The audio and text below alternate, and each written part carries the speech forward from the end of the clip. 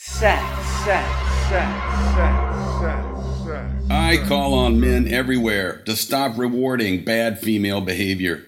You know what I mean. Immature, mentally ill, and downright evil.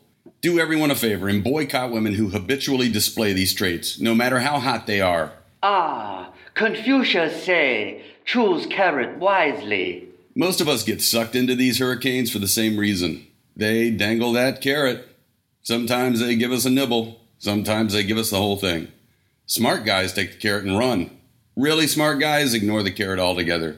Those of us with less than a modicum of sexual intelligence stick around for a meal. We wait for them to grow up, to consider other people's feelings before indulging their own, to learn how to give and receive equal portions of love, to develop that old-fashioned trait known as character. Meanwhile, our assets are plundered. We're under the delusion that it's an investment, but it's not. It's casting our pearl necklaces onto the throats of swine. I divide these pigs into three categories: immature, mentally ill, and evil. There is often overlap between these categories. My use of the word pig may seem harsh, but these women are truly gluttonous with our resources. Besides, men are often called pigs, and I see no good reason to spare women that moniker if and when they work hard to deserve it. By resources, I don't mean money only. I mean also time, energy, and yes, sperm. Every now and then, one of the last slips by the goalie, and voila, we've fathered a child with the girl of our nightmares. More often than not, these women are not equipped to be good mothers. Thus, we have to work twice as hard to make sure our spawn doesn't grow up to worship Satan, or worse, join the Tea Party. We all know these types. They are celebrated, even admired in Pulp Fiction and its cousin, reality TV. I like not having to think for myself. The immature will charm the pants off of us with their little girl personae. We remind them of their fathers, in good ways and in bad. Instead of requiring us to treat them as equals, as mature women might, they encourage us to take control of their lives. By the way, I'm not talking here about young women. There's nothing wrong with being young and immature. I'm talking about adolescent women over 30, lost little girls who haven't a clue unless a man gives them one. We're always there for them in a crisis, and they have a lot of them. When we're in crisis mode, however, they're too busy to be bothered.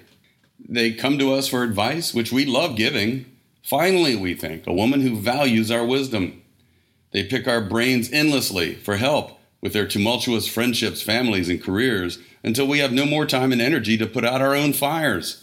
Our lives become about theirs. Can I help you? Yes, I'd like to try on a straitjacket for two, please. The same thing happens with the mentally ill. I'm talking here about addicts and depressives who refuse to get help.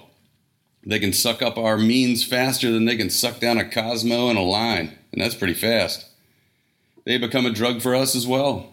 When they're up, they want to party all the time, and that means hot, kinky sex, sometimes even threesomes and foursomes with their drunken friends. We become intoxicated by their free spirit until we realize that it's not free at all.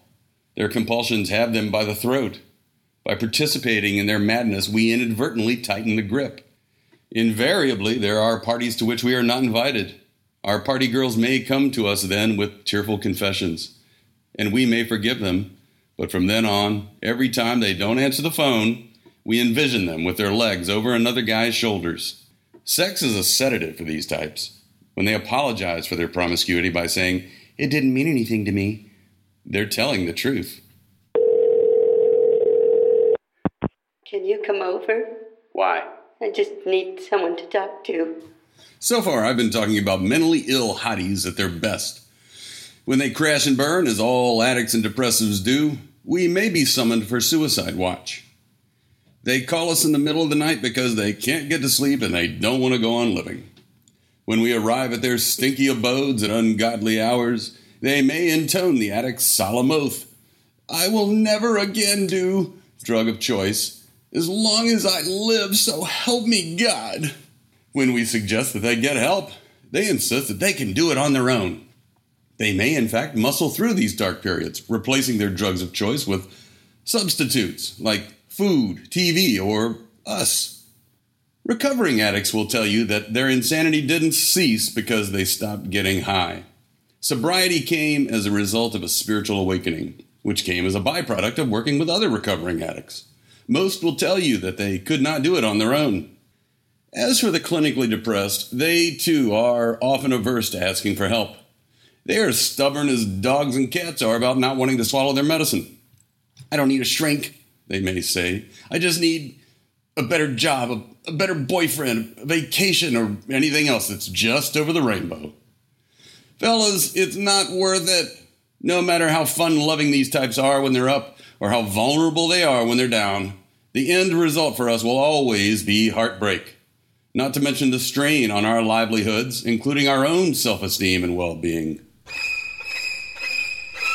The most insidious of these loser chicks are the evil ones.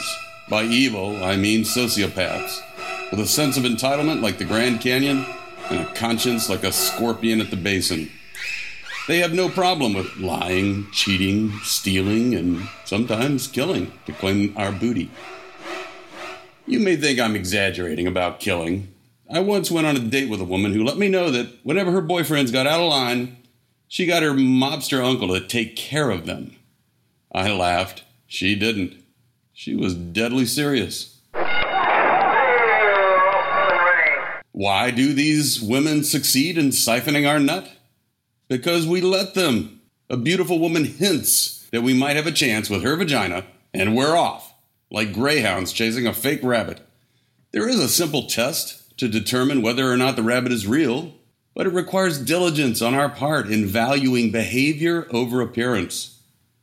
What's the first rule of gambling? Never bet more than you can afford to lose, right? Okay, bad girls like racetracks rely on men not living by that rule.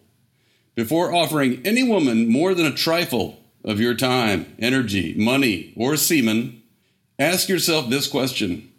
What has she done to support my mission? Gentlemen, synchronize your watches. What is your mission?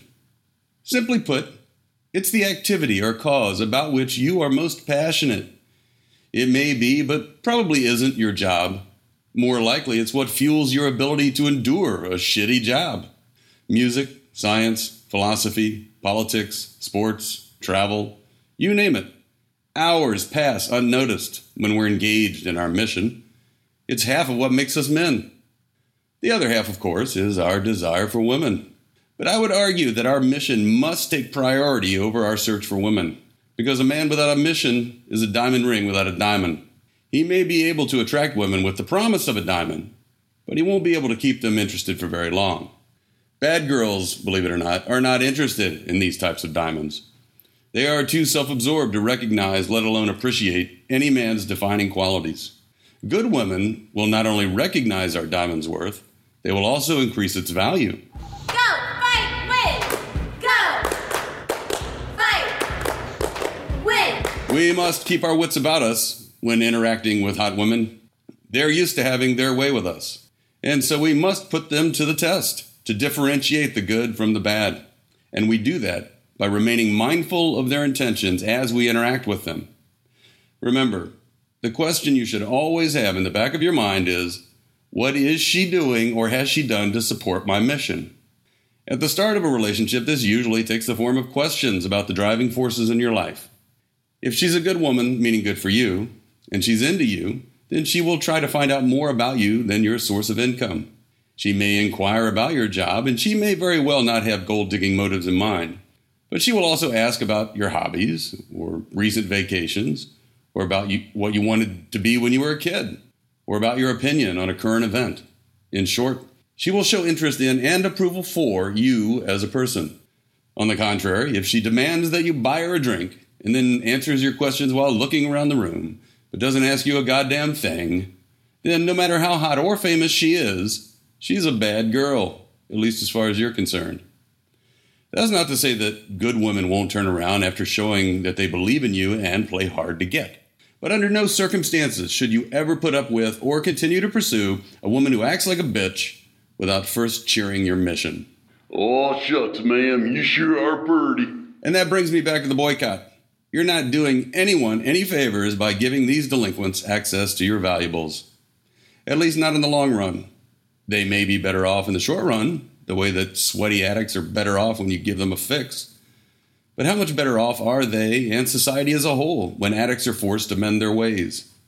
There are a few men out there for whom this isn't even an issue. They see through female bullshit as any adult might see through a child's lies.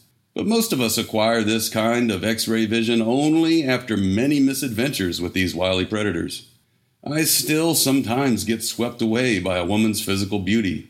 When this happens, I use a simple affirmation, something that Forrest Gump might have said, to keep my head above water. Pretty is as pretty does.